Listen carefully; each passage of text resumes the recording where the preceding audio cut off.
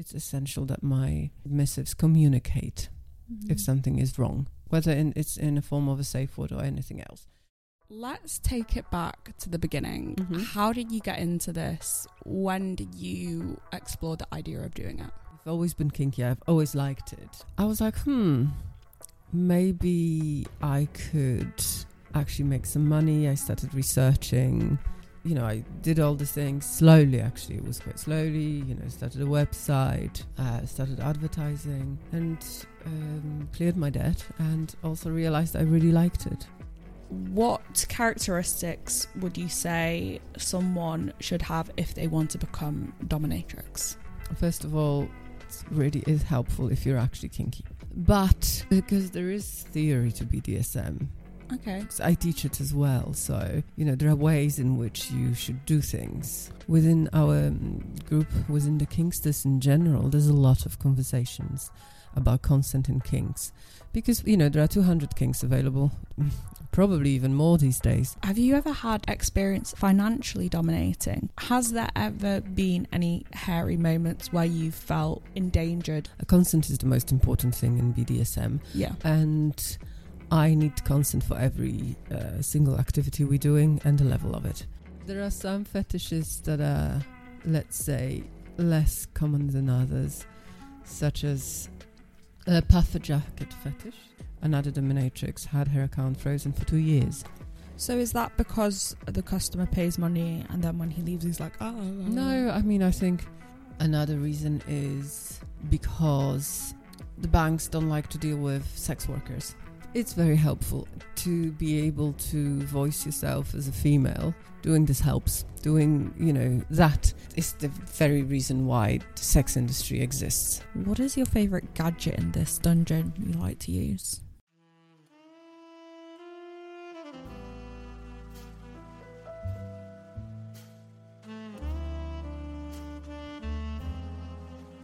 You ready? Okay. So, hello and welcome back to Sexonomic. Today I have a special guest with me. She loves to go by Mistress Wildfire. Correct. And she is also a dominatrix. Is that what we're asking? Yes. Well, you never know how people want to identify these days. Yeah, that's pretty much correct. So do you just go by Mistress Wildfire or? Yeah, Mistress Wildfire. Yeah, that's pretty much right. Okay. How long have you been doing this for? It's just over 7 years, so quite a while. Okay. I know how, time flies when you have fun. And you do have fun. Yes, as a matter of fact, I was talking about it yesterday to someone. I do enjoy it a lot, and I'm really lucky that I can say I just love my job. Yeah, I think that's so important in life, that you love the work you do. And having spoken with quite a few people in sex work, there's misconceptions that people don't enjoy this, but for the most part, a lot of people do. Yes, I agree, because it would be a very difficult job to do if you didn't like it. Okay. And I don't suppose someone could carry on for so long. With any job that you don't enjoy, it becomes quite tough. But this, when you have a certain energy to give to people, and if you dislike, for example, men, it's never going to work for a long term. That's why a lot of people come into this industry and go away after a few years. Obviously, we are in London right now, and in London there's quite a large sexual market in terms of sex workers. I'm a stripper, so obviously I'm aware of the clubs that are open. With domming, what's the competition like in the London area? It's interesting. Well, there is a lot of competition, I have to say. I don't know how many dominatrixes there are in London, but I've never really checked. So there are no statistics, actually, but I suppose we could all check. Yeah. But there are hundreds, and the competition is very fierce. Although then London is a massive city, and we have all the tourists and people who come over from abroad. So there's a lot of demand as well. And as well, I think when I contacted you, obviously you go into one of these pages and that's how you advertise and stuff. Correct. I think I really liked your outfit and I was like, she seems cool. I'm gonna ask her to come on. Yeah, there's a lot of outfits are important here.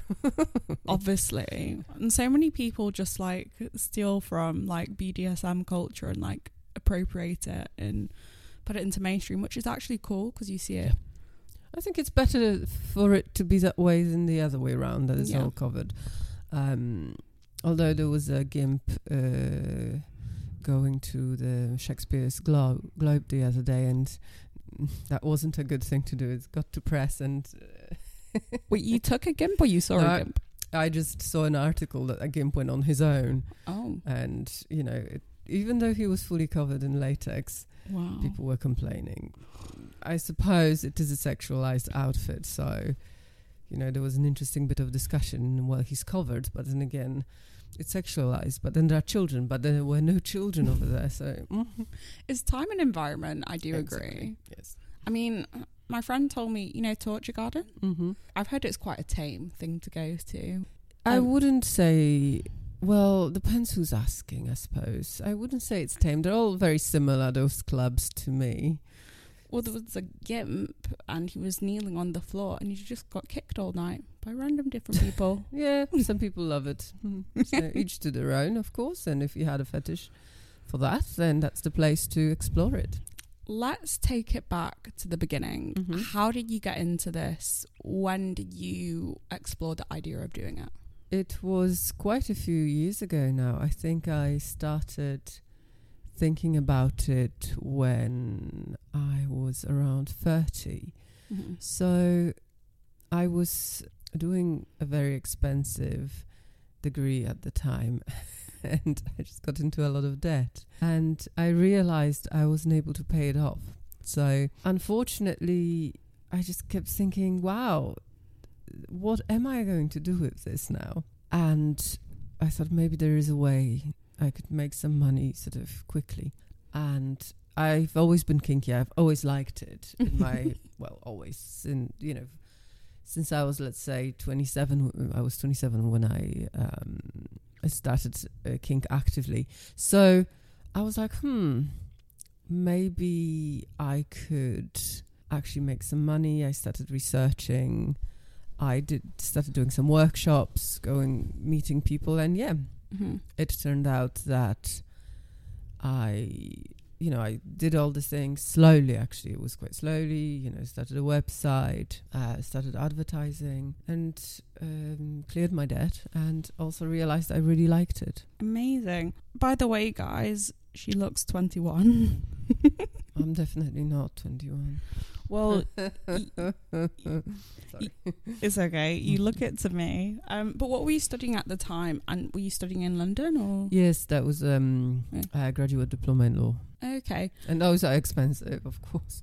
Especially international? No, that was just usual. But that was £12,000, so at the time, which was when did I do it? It was around 2012. Yeah. So I just, and I thought, this should tie me over. But instead, I realized I actually am enjoying myself. I'm really enjoying what I'm doing here. And I decided to just keep on going. You do this website, you set it up, and you kind of layer by layer, build it up, as you said, go to these classes. Your first customer, do you remember it? Oh, of course. Yeah, I remember him very well. You never knew he was my first client. I went to one of those dungeons in central London that were available for hire. That one in particular is now closed. And I had a little bit of experience. Realistically, I had a lot of theory in my head, but very little practice. Yeah. But because there is theory to BDSM. Okay. Because I teach it as well. So, there are ways in which you should do things. We are very creative. We love our creativity. But, you need to be able to maintain a technique as well. So I said, okay, this should be done like this. This I'm going to, he had his fetishes. I made a little list. I took down and, and yes, we just it just went. I was very stressed, So of course. But, it was too late. I was there and he came in and we did that session and it was okay. He stayed with me for the next 3 years. what was the feeling before you did it and then after you did it? What was running through your veins? Before, I remember being stressed. I remember it was just the usual, performance. You're about to perform something and you're not too sure how it's going to go. So I suppose that was just that. But I don't remember after. I remember we had a lunch. Oh. So that was lovely. So Obviously made him pay. Oh, certainly. I think I remember the food and, it's all gone well. Yes, I do have to say I don't have any sort of unpleasant memories because things don't always go well. Especially if you're very new, you have to be very careful. Things can happen. But that session, actually, that was really, really good. And I realized, okay, we can keep on going. Well, it's interesting you mentioned theories because, when you do research for an interview, you kind of do your internet research and then you do your kind of perspective interview with your friends and you go, what do you think Dominatrix does? I think I know a little bit more than like my normal friends who aren't in the sex industry, but I obviously don't know as much as you because you are a dominatrix. What are some of the theories, if you can share them with us, or just basic principles? Well, obviously I know the basic principles is safe, sane and consensual, for example. We can talk about that a lot. Yeah. Consent is the most important thing in BDSM. Yeah. And I need consent for every single activity we're doing and the level of it. Mm-hmm. Even yesterday I had someone who asked for CBT, which is cock and ball torture, and he said, can we do it extremely light? And I say, yes. As a matter of fact, I need your consent for, it's called torture, and then it's light. Mm-hmm. So it's quite a contradiction, but it's the way we call things. So anyway, if someone's asking for a light CBT, this is what they're getting. Mm-hmm. So that's one of the most important things. Then, of course, another... so safe. It's I'm responsible for people's safety here. Sane, well, goes without saying. And then RAC is the other principle, risk aware consensual kink. We are both, me and the submissive, need to be aware that there are inherent risks to BDSM. Mm-hmm. We are doing activities that are, some of them at least, sometimes can be painful. And that brings risk.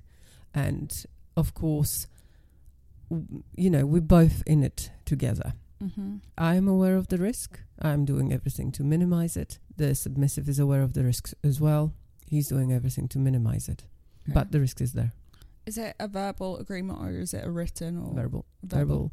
Verbal is, I've done it for 7 years without any issues. Mm-hmm. So seems to work rather well, this approach.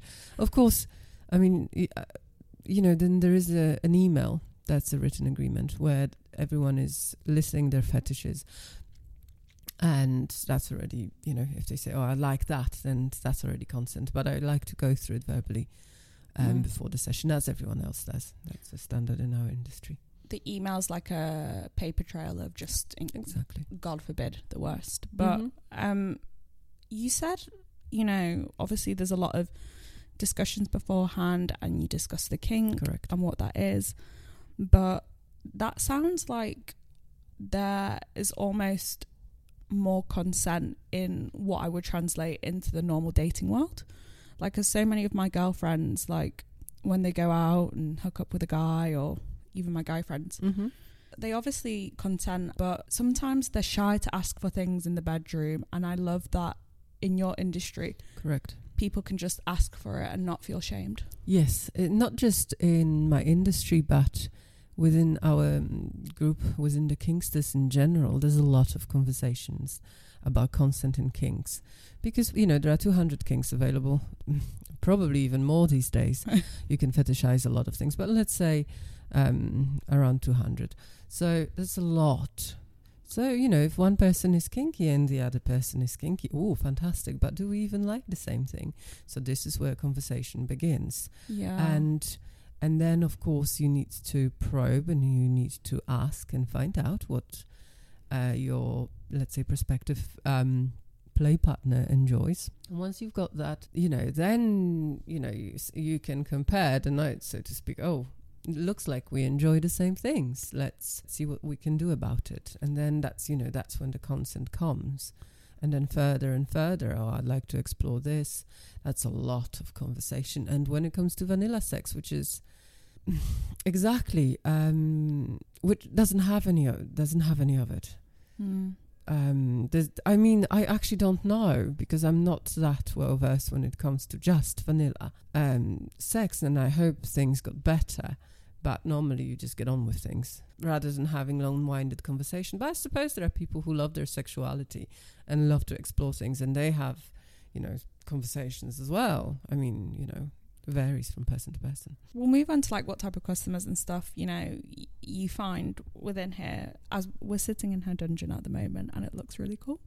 But do you ever get any women? Very rarely. When they do come, is it just they're curious, or they want to actually get involved, or? Yes, both. Okay. They're curious, they want to get involved. They maybe are bisexual, or gay. So, but women are able to find it without paying. So yeah, there's a very little market for it, realistically. I think as well what you just said is actually really interesting, because your job, take away the whips and the leather and all the toys, your basic job is to read someone and really get to know what they want and listen to it and follow through. Correct. Which is actually a skill that is quite hard, and not everyone can do. Yes, that's what makes or breaks a good dominatrix, actually. Listening. Yes, and being able to create an intimate environment in a short space of time with a person that you barely know.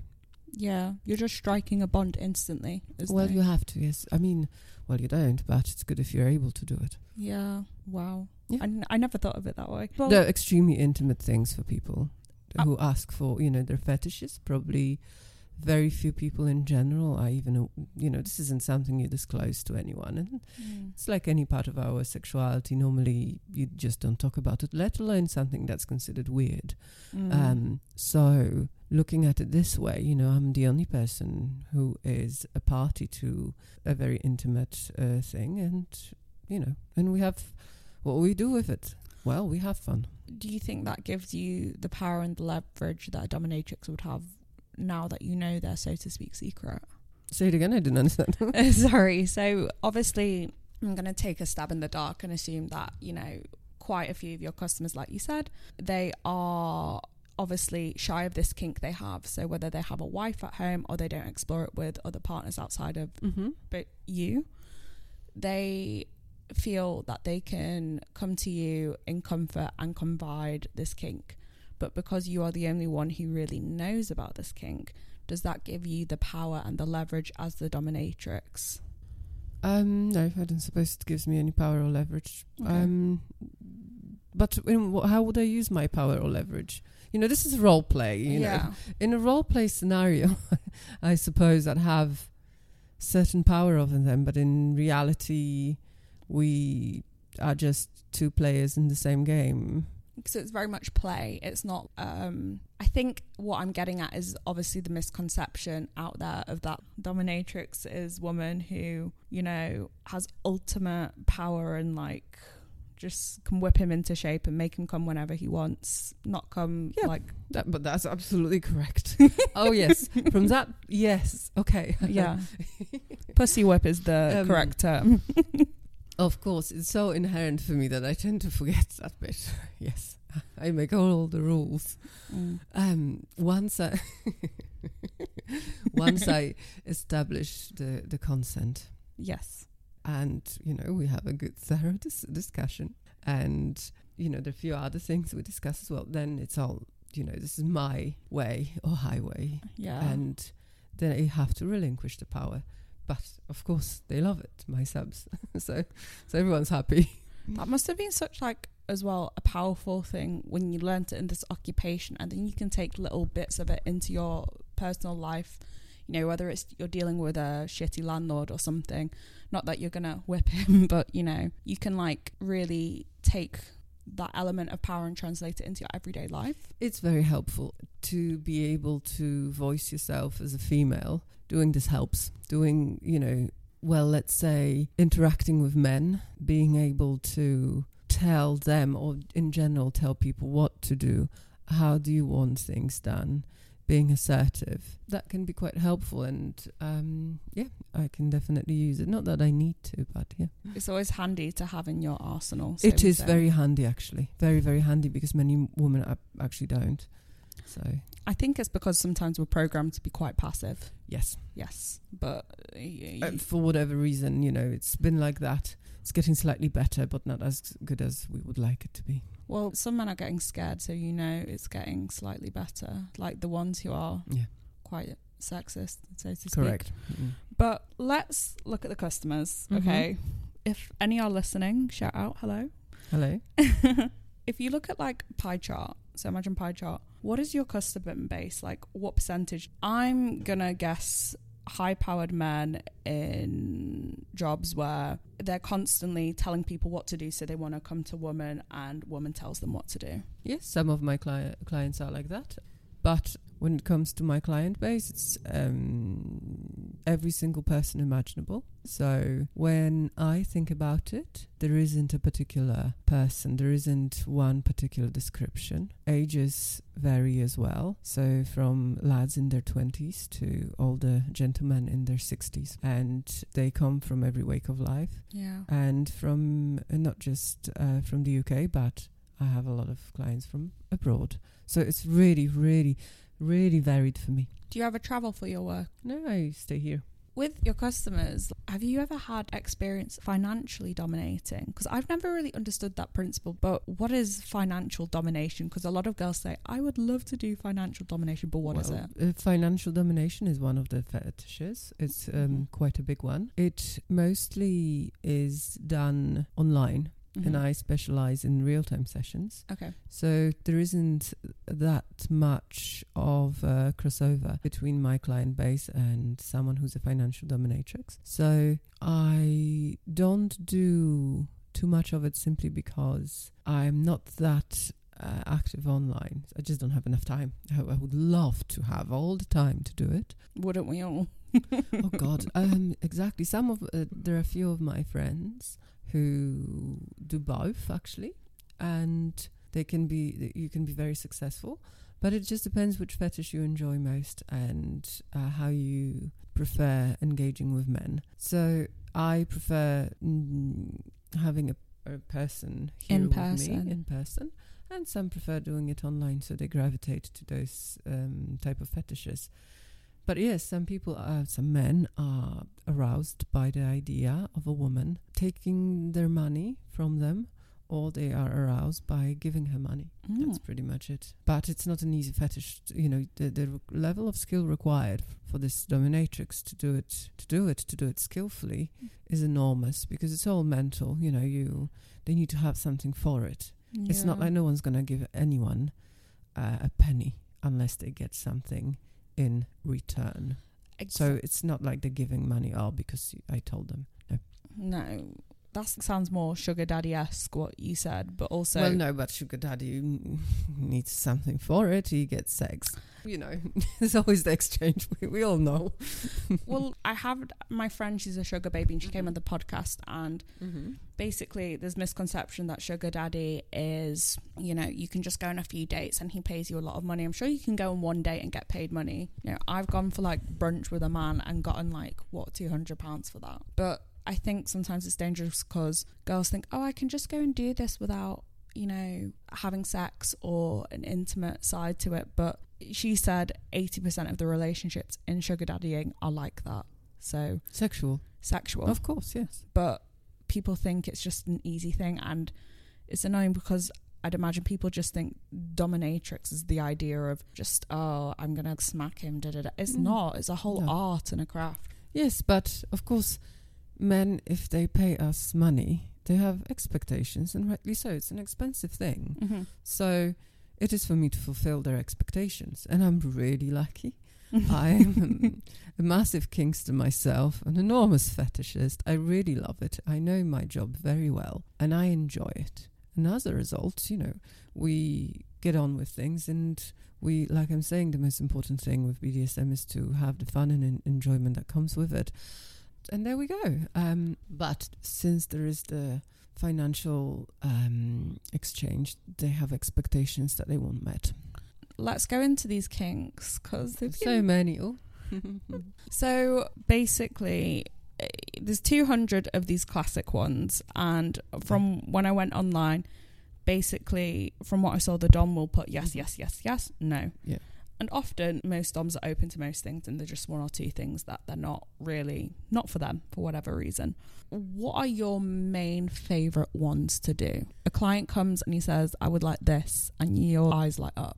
Fantastic. It's such a difficult question. I do like a lot of things.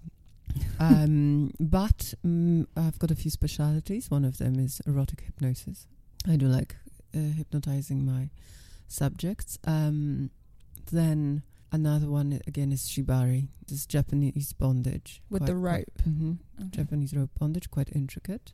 Then I do like pegging. But then again, everyone loves a little bit of pegging. And I think, what else? There were a few more. There was... So general power exchange is what I enjoy. Power exchange is something that I absolutely love. I do like worship. So, for example, that's, again, quite a fetishy thing rather than... Well, I do like the painful activities too. Then again, I do love over the knee spanking, and I do like a good masochist. But that's just very rare. So, I'm lucky that I'm very versatile. But I think the hypnosis, rope bondage, teasing, pegging, worship, and if I have a masochist, then anything that's painful. Obviously, that covers... Oh, God, and I do like my sissies, too. Sissies? I can't forget the girls. they get very upset that I didn't mention. Oh, my God, but how about all the latex boys? Are these the ones you dress up as feminize? Yes, I do love that a lot. So... it's good. I consider myself very lucky because I have a lot of joy coming from all these things.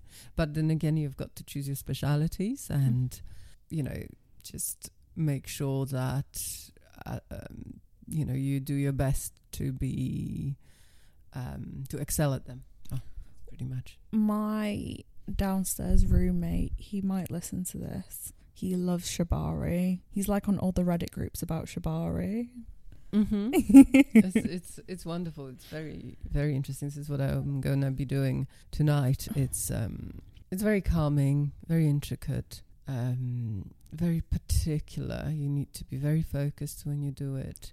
You achieve a beautiful artistic result, especially if someone is suspended. And also, it's, I'm just painful. Looking where she's suspending people. Well, it's not painful, but it's bondage. This isn't an easy thing on the body. But this is sign. It looks like, someone's just hanging in the air, tied by rope. It's tough. It's tough.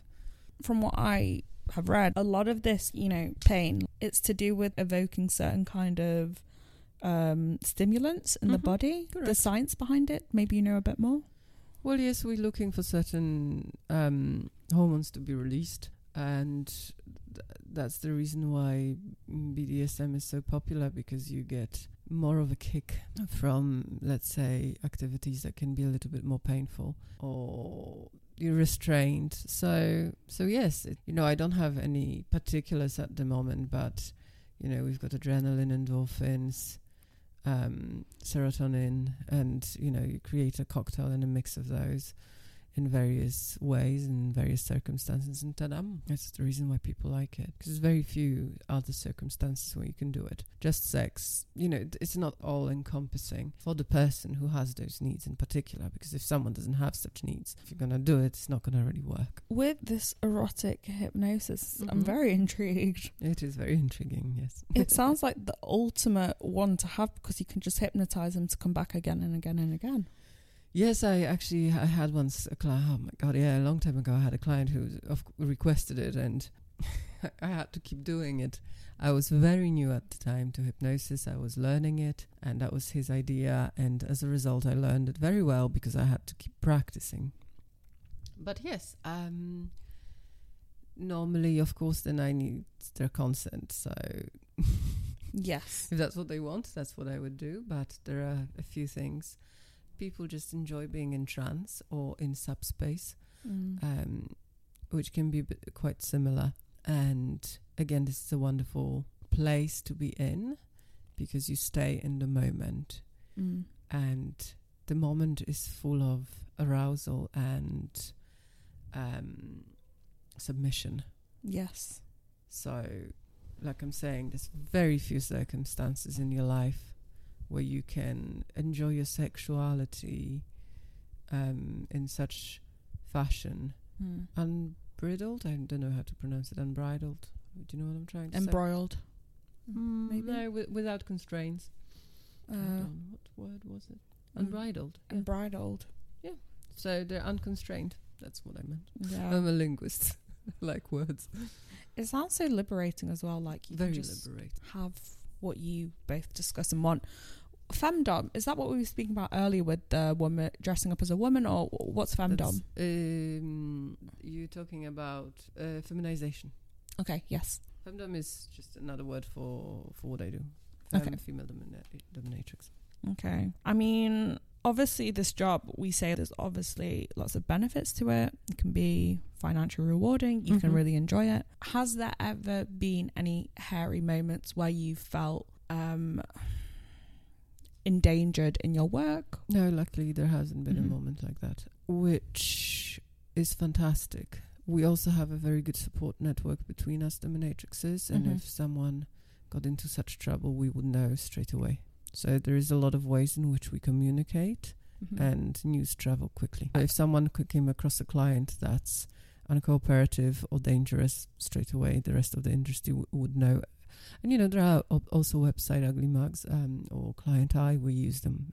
I know my friend mentioned Client Eye because a lot of escorts will use that as well. Of course.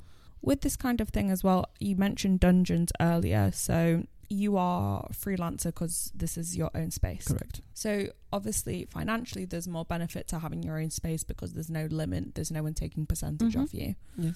Which to me makes most sense, but obviously someone getting into it might go to a dungeon like you said. What's your opinion on a system where you're on the books and you have mistress that takes commission off you and when you go and see clients? Because I came across this website where there was BDSM mistresses, and then it was kind of a network where you would speak to the main one and then they would take percentage off the girl.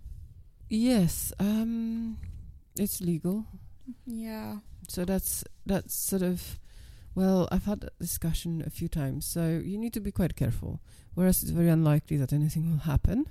In reality, you advertising something that's legal. Yeah. It's like running a brothel. So that's one thing. So now let's move away from this because this should be legal. I don't believe that, especially so let's say we've got that one woman and she's got a few doms underneath her. She's obviously older, experienced. She's got the space, the girls are new, and she's got them under her wings. It benefits everyone. Okay. Right? So they're getting the experience, they feel safer. Yeah. They go somewhere where they know there's another person, let's say in the facility. Yeah. They gain from the lady's experience. It's fantastic. I don't believe this should be illegal. Okay. But of course, there's the other side of the story. We have the exploitation that can happen if but not not among dominatrixes. I think it's more in other parts of sex industry. But I would love it for this to be sort of legal and even sort of regulated. Not well regulated. Then that's another, how would you regulate it? But let's say if someone has the space and experience and they want to charge for both. Yeah. For someone who doesn't have any experience, it's very difficult to get into it. So, yes. I think as well, the way you describe it sounds more like, maybe like, it's very weird to describe it this way, it's like a school where like you can learn and stuff. And one day when you're like, okay, I can go out on my own. Mm-hmm. But again, like you said, it's important because there is that side of exploitation. But I think people get a bit muddled up with that's more like brothels, and when you're looking at more terms of like people who are just offering sex in terms of prostitution. Yes, but then again, is brothel really an exploitation if we look at it? It doesn't have to be. It doesn't have to be. Because it's just, if we have, let's say, 3, even some my friends had a brothel not far from here, and there were 3 of them, and they had a maid. They were just much safer. Yeah, like I do agree. So, well, I think it's just a cooperative. Call it as you may, right? Mm.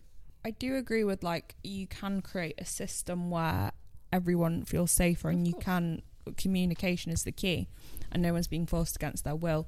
But again, like, in sex industry, people like to conflate that awful 1% with all of it.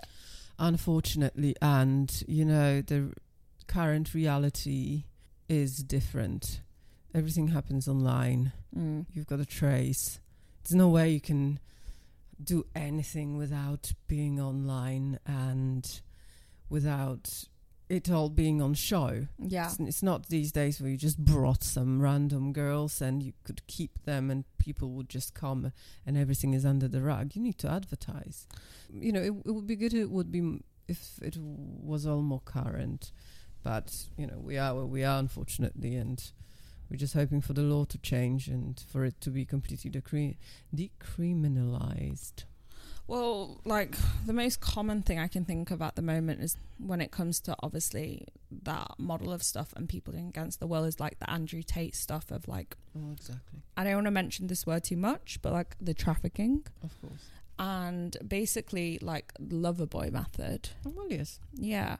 But that's obviously the side no one with a logical brain agrees that is fair or that is safe. Yes, but with well, I suppose it would be a bit more difficult to do it to a dominatrix. Yes. Or how you can force someone to be dominant. So our industry doesn't have that particular issues, but of course I'm aware. I'm just a part of a very, very much a larger industry with its own problems, and I'd like to be able to see a bigger picture. Yeah.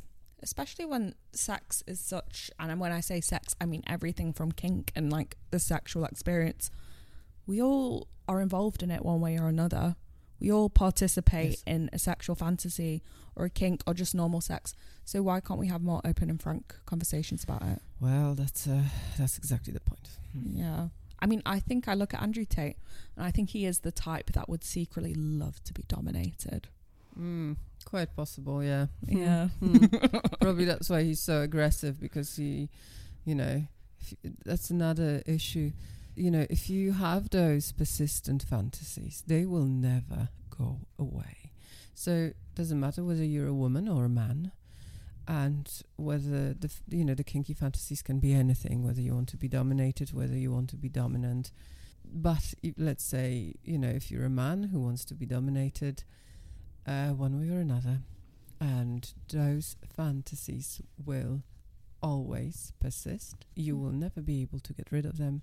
There's no amount of therapy. It's like being gay.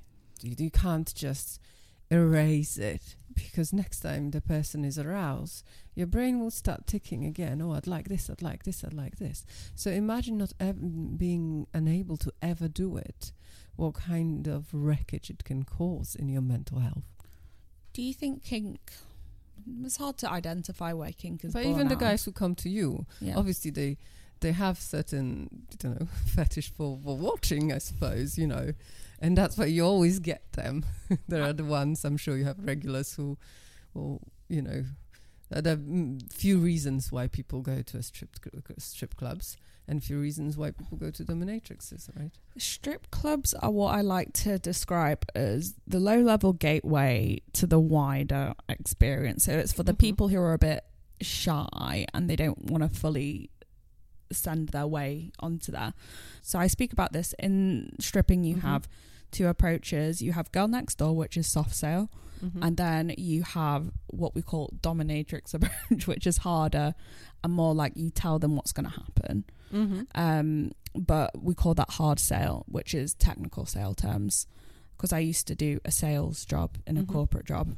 But we have a lot of people asking, yes, like you said, for kinks and fetishes. I can't tell you the amount of times that people have wanted to just give me a foot rub and I don't get naked, or they've wanted like a domination. So I have a pair of handcuffs in my handbag. Yes, I think maybe they feel exactly, it's like a gateway.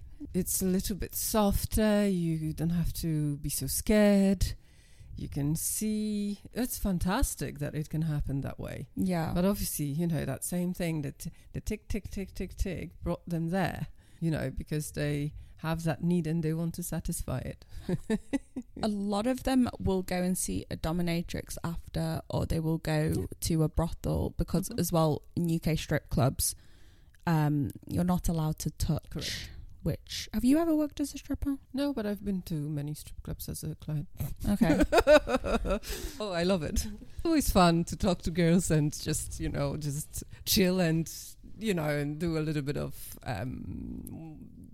teasing. Teasing is the right word, yeah.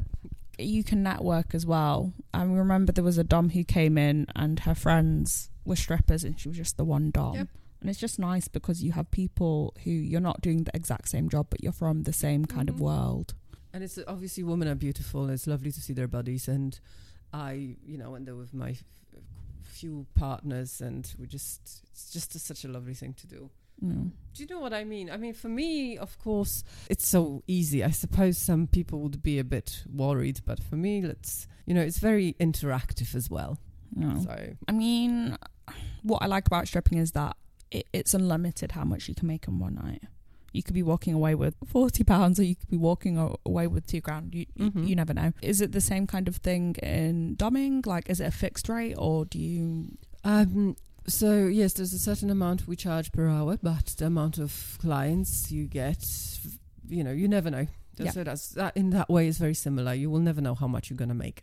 Yeah. How much bookings are going to, how many bookings are going to come your way? No. Do you instruct that they leave a tip or do you ask? Tip? No. No one leaves any tips. No. It's expensive as it is. It's a very expensive thing, so I don't, unfortunately. Well, but, you know, that's just the way it is. But there's people do tips sometimes, but rarely. Nice surprise. Very nice. So with the doming, you've done it for a while, you've done it for 7 years. How have you found relationships and navigated that? I'll leave the question open to you. My personal relationships are unaffected by it. Of course, it means that, well, it goes without saying that there are certain people I would like to be in a relationship with, and there are only certain people who would be happy to be in a relationship with me. But I've never had any issues with my job preventing me from being in a happy relationship, which is really good. It means the society here is quite tolerant. You know, there are a lot of men who have absolutely no issue with women doing sex work. So, yeah, I engage with those. I appreciate, you know, I don't want a vanilla relationship because that will never work with me being so kinky. And obviously, kinksters are very open-minded, and you know, there's many of them are really not jealous. So yeah, it's actually that bit is quite okay. I'm very pleased. Yeah, because I haven't really thought about it when I started, but it turned out that way. People would be very shocked to learn that, like, a lot of people within the sex industry, and I'm not just speaking about doming or stripping, but like from porn to OnlyFans to everything like you can think of. A lot of people are in relationships, and I'm sure there's a statistic I could try and find, but I would guess predominantly relationships. Yes, I mean, I think it just matches the general population. Yeah. So, certain, let's say, girls my age are in relationships and a certain amount aren't. Mm-hmm. And with sex workers, I'm sure it's the same. It's not like we have any difficulties. Did I see that right? You're on OnlyFans on your website as well, or not? Yes, I am. I've got a website and I've got OnlyFans. Yeah, okay. So you also do the translation of what you do here in person onto online a little bit, because I know you said you're more in person, but I think as well, like, where I can maybe bond on you with doing a job that is in person, is it's more fun to interact with someone and play. Depends on your preferences. Some of us like it and others don't. Yes, So exactly. we choose the bits we enjoy, and I seem to have fallen into this bit, enjoyed it ever since, and there we are. If I say what's the craziest thing you've ever done? I don't think you will see what you have done as crazy, but what is take the most vanilla thing a client has asked you to do in a session to the most what you would maybe perceive as craziest? Well, exactly. So the craziest, I don't necessarily find any fetishes crazy because they're all normal to me. So I find it difficult. But interesting maybe is a better word. Oh, exactly. Now, that's an entirely different story.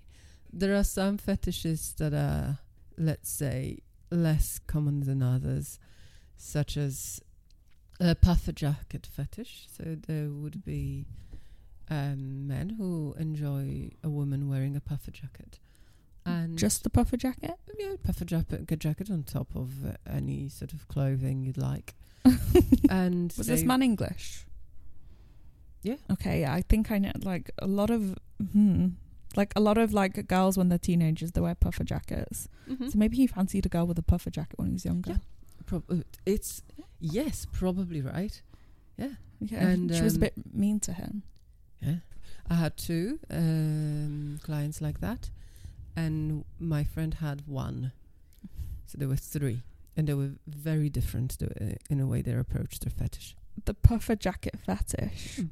Wow. That's not one of the 200 cores, is it? Well, I suppose if we started counting those, then there would be even more. Yeah. Because I remember sitting with a friend and we were wondering, what can we fetishize? And we were looking at earbuds.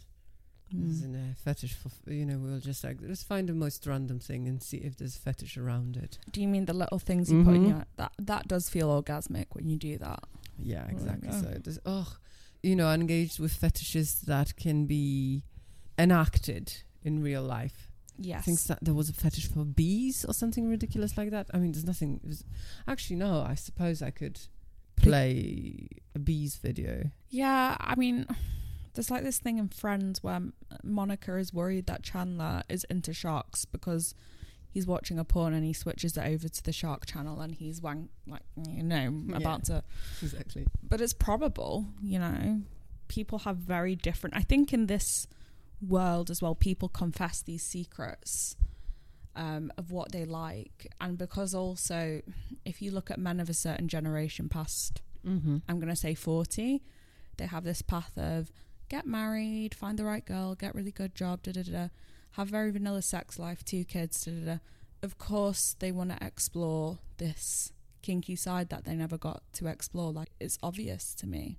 Well, if some of them do, and they find themselves in a situation whereby they're married and the partner is not interested, then, this is the only gateway. This is the only avenue in which they can use.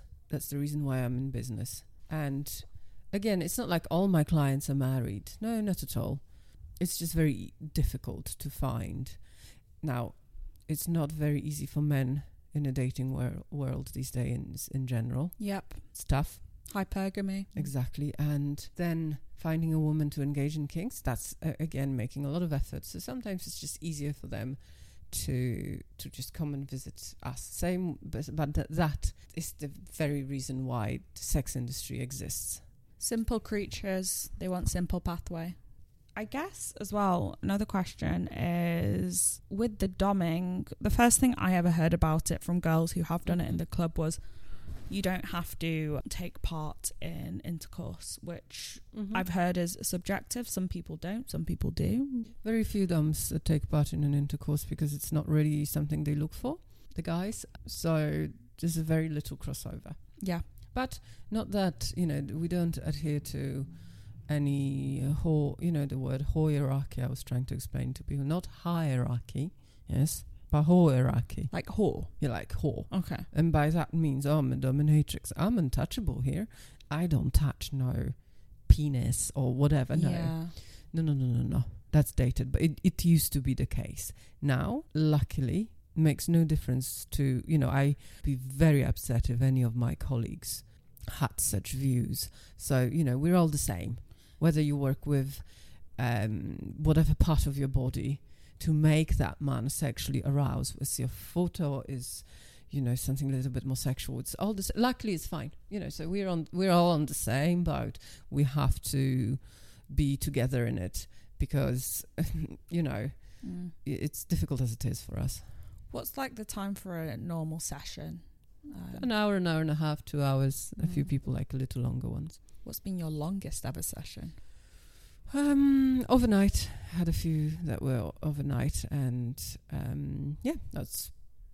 I haven't had one that lasted for a few days, for a long while, but those happen very rarely, actually. But can do, yeah. Overnights as well. Not very common, but they do happen sometimes. Yeah, I suppose. Imagine that is a woman and she wants to become dominatrix. I'm very much of the train of thought that we have different personalities, and different personalities are why we're good at different jobs. Correct. What characteristics would you say someone should have if they want to become dominatrix? First of all, it really is helpful if you're actually kinky. Because you will be able to understand these fetishes much better, and you will have personal satisfaction from engaging in them. So that is very important. The rest, because without it, then you're this vanilla girl who likes to make money some way. And actress. Yes, and I mean, the financial rewards are there, and it's a really well-paid job, but I suppose the personal satisfaction might not be there. So that's one thing. And you need to like men. You do need to like men. The dominatrix, men hating dominatrix. Unless you stay online and you don't have any contact with men, then absolutely. You can make fantastic content. And not every person needs to like, not every woman needs to like men. So, but if you see them in real time, and then you need to enjoy a company of a man. Same with you, bread and butter. If you don't like men, and that's all you're ever dealing with, that's never gonna make you successful. You're always gonna be, angry. In my, I suppose, sector, that's a better word to describe it. Yes and no. Some of the happiest strippers I know are lesbians. Oh yes, that yes. But do they not like men at all? They do like men. So on that front, I agree. You have to. I know sometimes women have bad experience with men, and they're like, I hate men. Yeah. But they can detach. They can have happy. Oh yeah, exactly, absolutely. Same with us. Yes. So you don't have to like them sexually. Yeah. But you need to like them as sort of a group of people. I suppose. I mean, this is if you don't like to be in a company of a particular type of person, then it will never work. But these days, all of us do. Most of us do. Yeah. And so you need to be comfortable around men. You need to be kinky. Then the rest is a skill. But this job needs a huge variety of skills in order for a dominatrix to be successful. There is the managing my business requires a lot of skills. Advertising, creating a brand, then, creating a personable experience that they're going to enjoy so that I can have repeat business. There's a lot to it. And yes, it's a skilled job, you know. In order to make good money, well, anyone can start it. Yeah. But in order to succeed, you know, you need to really, really know what you're doing. You need to gain passion, knowledge, and also, ability to learn. I wouldn't have a clue what to do in a strip club in order to get the money of men. I don't think you'd struggle, honey. Yes, but but it's a skill. Let's say you put me there for 2 weeks. Let's see what I can learn. There are techniques. There are, you're not doing random things. So again, certain skills of mine would be transferable. But, imagine not having a clue about any of it. I will say yes, I do agree you can't have a vendetta or hate men if you are going to be in this industry. It doesn't work. But you can have a very intolerable customer. You probably had the same. I've been dancing for sometimes just the worst customer you can imagine. Well, yes, we're not always lucky to always enjoy every single bit of our job. Unfortunately, that's the reason why it's called like that. It's a job. So every now and again, you just remind yourself, that, we're lucky anyway. If I like what I do and I enjoy it 99.9% out of the time, every now and again, of course, you're not going to click with every single person. Yeah. And bad day at the office. Yeah, so, it's just collateral of the job sometimes. So I think this is probably the most, what I'm going to ask you now is impactful to maybe this conversation and within the sexual industry. Do you think when it comes to more regulation within sex work and changing the attitudes towards sex work, what are some positive steps we can take, maybe in government or just personal attitudes? What can we take to make it more hospitable? So make it a little bit more mainstream, so people understand, so general public can understand how it looks these days. There are a few documentaries on TV at this point, which is wonderful. I think it's Olivia Atwood, if I remember. So that's wonderful. So people can see that we're normal. It's one thing. And second of all, well, I would love it for our job to be fully decriminalized, so that we can just work in peace without worrying. I wish there was more legislation making it easier for us. Sometimes bank can just freeze our accounts for no reason. I didn't know that. Oh yes, that happened to a friend recently. Luckily, she was a dominatrix and my bank froze her accounts for the weekend. Luckily, after the weekend, after 6 days, she got her money back. But a few years back, I think in 2020, another dominatrix had her account frozen for 2 years. She had to go to an ombudsman. It was in press. So is that because the customer pays money and then when he leaves, he's like, oh. No, I mean, I think, well, yes, that could be a reason. But also another reason is because the banks don't like to deal with sex workers.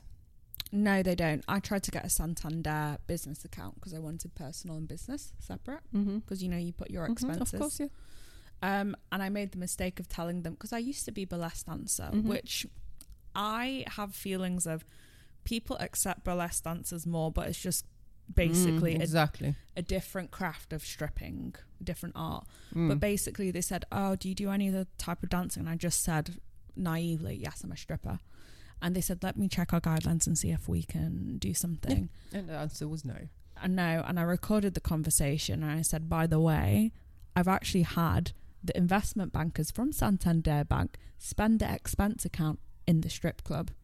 So if you don't want to take my bank account, look who's going to the strip club in your office. Well, yeah. And, well, luckily there are a few banks who allow it. No. But, then again, that's what happens. And that's, I wish it was different, but it's not. So we're hoping to make things better for us. The new banks are catching on a little bit more. Yeah. When you look at, is it Monzo and Yes, Revolut? I think those are. So you just need to look at their terms and conditions and who they allow and who they not. So, but it's possible to find one. But I wish this wasn't the case in the first place. Yeah. Because they view it as a morality. Since when banks deal with morality? It's just we're running a business. All of us run a business as any other business. The sexual marketplace will always exist. Well, yes. There's no way that it's never been possible to stop it, let alone now. Just because, you have your kink and you're too shy to do it and you have shame or whatever, and you're going to accost people who want to make a living through doing this, it doesn't make sense. Well, exactly. So, yeah, that's what I say. Okay, going back to your original question. So, I think us working together as well, and there are unions, luckily, there are collectives. Unions. Same for us, trying to achieve something that way, working towards decriminalization. That would be a good step forward to start with, even. But whether it's going to happen. Have you heard of I think it's called an organisation called Not Buying It? No. And it's basically, you can tell me if you understand the logic, but it's from this woman who she says she's feminist and she supports women's rights and stuff. And basically what she's trying to do is she's trying to criminalise any kind of sex work. So whether that be prostitution, BDSM, dominatrix, stripping. She's going after stripping more, so because it's the lower level one you can try and get rid of. But I understand we have problems within our industry, that goes without doubt, but I don't understand how you can call yourself feminist and take away women's work from them. Well, precisely. But our society in general these days, societies are very polarized, so nothing will surprise me. Yeah. Where do people get their views and why? Yeah. There's so much. I mean, it was very evident during COVID and people's approaches to this, to vaccination. So, it stems from her own insecurities. Of course, why does she have particular vendetta among strippers? Yeah. What needs does she need to satisfy of her own? Yeah. So that, just live and let live. I mean, you have a poor argument when you're going to use the 1% argument to bash the rest of the industry. Yes, and I hope she's never going to have any luck with achieving any success. No, she's probably never set foot in a place of like a dungeon or a strip club or something as well. Thank God. But everything is so regulated. How can you in the UK, sexual trafficking isn't as it is at all. This is what Andrew Tate did. That's the Loverboy method. They weren't moved from one place to another. They were just coerced.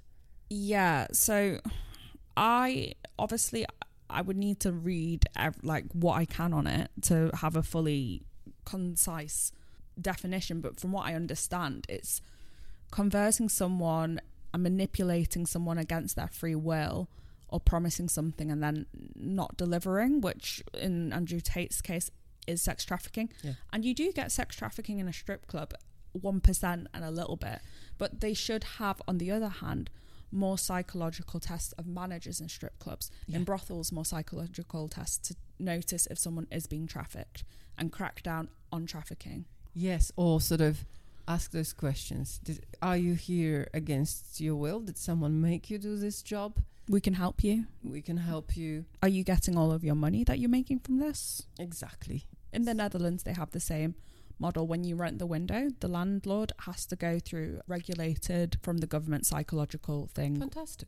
That would be fantastic to even go that way. I can't begin to imagine how you can force someone to go to a strip club. But I suppose it's all possible. It happens. So then it's up to the other parties like us to take steps so it doesn't. And I think you will only, from these types of things, podcasts or media pieces, you will only get the truth of what is going on in this industry and stuff. Taking it back to dominatrixing, or do you call it dominatrixing or just dumbing? Dumbing is the... Dumbing. Mm-hmm. Do you know any male doms? No, not really. No. No. It's not a very popular profession. It's just because, again, women can get that without paying. What's your favourite stuff to wear? Like, are you a latex girl, lace girl? Oh, God. I love a variety of outfits. Latex, leather, lingerie, silk, satin, or even street clothes, yoga pants. Puffer jacket. Puffer jacket. I just like to feel comfortable in what I'm wearing. The last thing I want is to wear something that makes me feel uncomfortable. Latex isn't... Latex can be, but then again, I love it. So I have pieces that are very comfy, luckily. Mm-hmm. So I can make that work. But in general, I want to be comfortable. So when I'm doing what I'm doing, I'm not thinking, my God, it's so tight. Oh, my God, the corset is too tight or something like that. So, yeah, providing it's comfortable, I'm happy. Doesn't matter what it is. Do the clothes help you become the character? No. Oh. No, not these days, no. Nah. It used to be like that at the beginning. I remember I was so weirded out when I had to do my first session wearing normal clothes. I had one last week like this, and I'm like, oh, this is so nice. Like, I don't have to do anything here. Gonna lounge. And then I sort of reminded myself, oh, wow. A few years back, I was thinking, what's it going to be?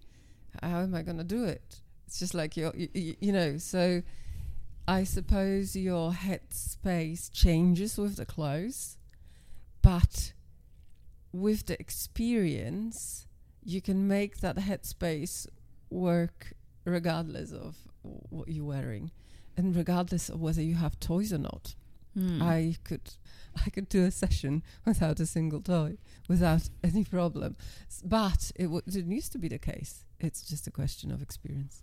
Yeah, it's interesting you say that. And my clothes do much make my character. Wash on, wash off, like my personality.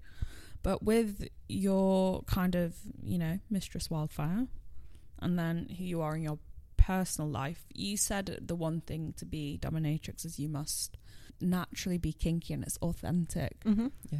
Is there a difference between, you know, who you are at work and who you are just more personally? Apart from like monetization. Not really. I try to make it very clear to everyone that I do not want to put up a persona because it's boring, takes effort, and it's take it or leave it. If you like my approach, if you like my style, which is as much of it is actual me as possible to put in, then we're good friends. Yeah. Because it would be very difficult for me to try to be someone else for all this time. So no, and it's like that for all of us these days. But then again, you know, then I love a role play. Yeah. So if they say, oh, mistress, I would really like you to be this, I said, fantastic. Let's do a good role play. And I had this, I have my regular client, and he said to me, mistress, but I really need you to berate me, to be very haughty, and I want to be told off nonstop. I'm like, but you know, we're talking, like, you come here, you don't really make any mistakes. Yeah. You behave yourself. Yeah. You know, what am I going to tell you off about? You know, I can't make up a reason. It's stupid. It's fake, yeah. And then he said, mistress, it's still a role play. You're going to be random European aristocracy, and I'll be your steward. I'll be 18. Do you know how many? Nothing was ever done correctly in the estate. So many failings. Every single week, he was in my office. That poor lad could do nothing right. Oh dear! But then it rubbed off me, because last time he came in and he didn't do anything. It's just, I don't know, he was wet or something, and I told him off for being wet. And that was a reason. Like, Alan is his name. Look what you've done here. How dare you? And I'm just laughing. And he's like, mistress, yes, you know, I'm just laughing. I can tell you off for standing incorrectly these days. Yeah. Some of them love it. But then again, not everyone. It's certain attitudes. And we do talk about it. Because my attitude in a session varies, and I appreciate if someone says, oh, I really like, even yesterday I had someone, I like the dominatrix to be very sweet and seductive. Absolutely. I don't want to then be, I won't be telling him off. It's consent. And then someone says, oh, mistress, I want you to be really cruel and shouting. Yes. See how that's going to go for you. Are you sure? God, this man was terrified. But, he's my regular. He understands I'm not like that. Because then, if you meet someone, you need to delineate from their actual persona and then the role play you're doing. So you don't think that this woman is crazy. That it's, that we're engaged in a play. It's called play for a reason. Do you do the red, amber, green? Absolutely, yeah. Yeah. That, the safe word is extremely important. Everyone gets their safe word. Just for the audience, so do you want to explain, obviously, red, amber, green? The safe word is, so let's say especially when you're doing something painful, the people have their limits. Everyone's got a different limit. And let's say, this is less applicable to a dominatrix, but more to general kink play. If someone goes above and beyond a limit of someone, of what play partner can take, then they say the safe word red, and the play has to stop, because they're not happy with what's happening to them. Me being a professional, I have not had anyone use a safe word because I know what I'm doing. My job is to keep them safe. Of course, people with less experience and perhaps less ability to read someone's reaction, then it's a good idea to have them. Also, but for me, it's essential that my missives communicate if something is wrong, whether it's in a form of a safe word or anything else. Let's say the expectation is always, I always give them an example. Oh, the collar is too loose. The collar is a bit tight, mistress. Oh, I just, the hood is making me hot. I have a cramp. So those things I need to know. Also, they might not enjoy it, especially if, it's a new client. They might not enjoy a certain sensation at all. They don't have to say red because they're not in some sort of distress. But they say, actually, I don't like, it's not for me. My balls being smacked that way. Yeah. So if we're trying things out, I expect to be told that. I want them to have fun and enjoyable time and not to go through with something that they're not enjoying. Yeah. So that's one of the important things. But again, that's with kink. We would like to believe that all of us are like that. And whether it's a safe word or whether it's just straightforward communication, however it's done, it works. I think we'd have a happier sexual society if people just communicated more. Correct. I mean, you said earlier, are you with one person right now or maybe a few or? No, I'm single. Single, okay. So basically a lot of people who, I'm heterosexual, I find women very beautiful. My experience of just being heterosexual and in relationship is that some men, they just will not communicate what they want in the bed, and they don't understand that's what makes the woman horny, that they're satisfied and stuff. And it's just so interesting that sometimes men cannot communicate that with their wife, or they don't feel in a safe environment, but when they go to a dominatrix dungeon, they feel like they can. This is the fear of being judged. Yep. For their sexuality. And also, we're not really educated to do so. I wish consent is sexy. It's just getting better these days. A few years back, there was no conversation around the subject. So, I'm hoping this will be beneficial to everyone, to be honest. Because this is what makes sex so exciting. When you know what your partner needs, your partner's wants, and you work together to satisfy both of you, to be honest. To even see if you're compatible. That's another issue in marriages. People are just not sexually compatible, but they don't even know that till they keep on going and doing it, and then ta-da. It's very hard to say that as well. I imagine 20 years in, 2 kids, it's very hard to say. Correct. I don't think we're compatible because sexually. People have obligations. Yeah, true, very true. People do have their obligations. So we are wrapping towards the end. One thing I do want to know, what is your favorite gadget in this dungeon you like to use? What is the creme de la creme? Oh, fantastic. It's my voice. Your voice? Mm-hmm. That's what I enjoy Ooh. using the most. With the hypnosis? In general. Ooh. I have a very particular voice, and it has an immediate effect on my subs. It's excellent for a podcast. Is it? Oh, already? Well, I'd like to think so as well. Yes, you see what I mean then. It's very calming voice. It's very, so like in acting and stuff like that, you can tell by register if someone's distressed, if someone's like da-da-da. But you have very voice without stress, very calm, assertive, but not leveled. I also I'm not trying to sound sexy, but if I make effort to sound sexy, I sound very sexy. Oh. But it is it's not it's just the way I'm not Elizabeth Holmes, who made herself, or Margaret Thatcher. I just have a naturally low voice. I remember many years ago, my ex, when I called him, said, why do you sound like a miner? The person who works in mines, sound like a man. I'm like, oh no. But, when I started engaging in hypnosis, I realized that the voice you have, the timbre, is really important. And you can, of course, make it work the way you want it to convey certain feelings and sensations, and train it to a degree to achieve what you want of it.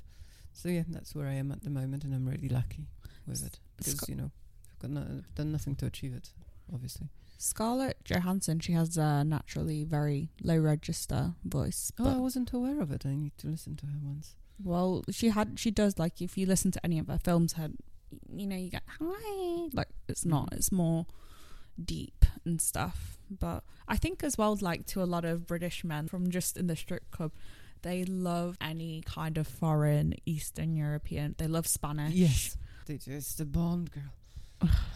But so because also that makes my voice a little bit more flat and having that accent. And it seemed to work the trick really well. And I will, use it because, well, I have it. So, yeah. You sound so aware of all the sensations and tools you have, just externally but internally. Yes.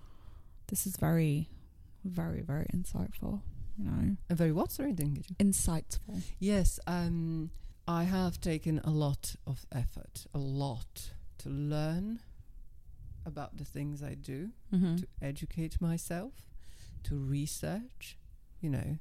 I'm not doing it, a little bit of fun on the side. I have a lot of knowledge about the things I do.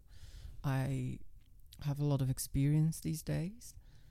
Always educate myself. Every day is a school day. Ask the clients again, get as many answers as possible of them, why they like it that way, what they like. Get the data.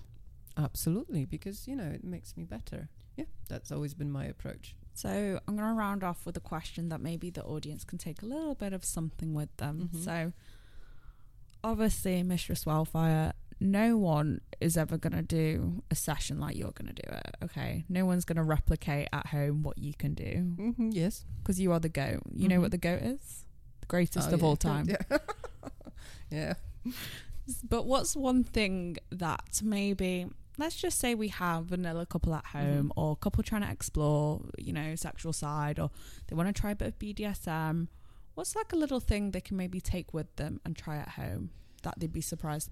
I would say just generally being a little bit more in charge. So rather than, normally in a vanilla world, the man is in charge and he sort of would make more sexual decisions. I think a woman should, every woman should try and think, what would be if I initiated, I did everything, and why I'm not doing it, why it could be fun, and sort of allow for the partner to enjoy for once being taken care of. So he can relax into it. Not doing it. It doesn't have to be for the whole duration, but for a time. It could be very interesting. And then try a few things. Maybe, tie him up to the bed and tease him and see what happens, whether, you can have more fun that way. Yeah, there's nothing wrong with just trying if you're two consenting adults. Oh, of course, that's what BDSM is for, sexual exploration. No, and as humans, it's important we play, I think, as well. Mm-hmm. Yeah, I agree. So that is the end of our podcast. Little clap there on the microphone. So do you have any links you want to shout out? I'll put them below in the description on the podcast, but do you want to mention them? Oh yes, my website, it's mistresswildfire.com. Thank you so much for your time, Mistress Wildfire. Thank you. I'm sure the audience will love what they've heard, and if you do want to get in touch with her, then just please follow the links we said. Thank you so much. Wonderful talking to you. Bye. If you want to follow any of the Sexonomics links, just look in the bio below, and we'll see you on the next episode. Bye.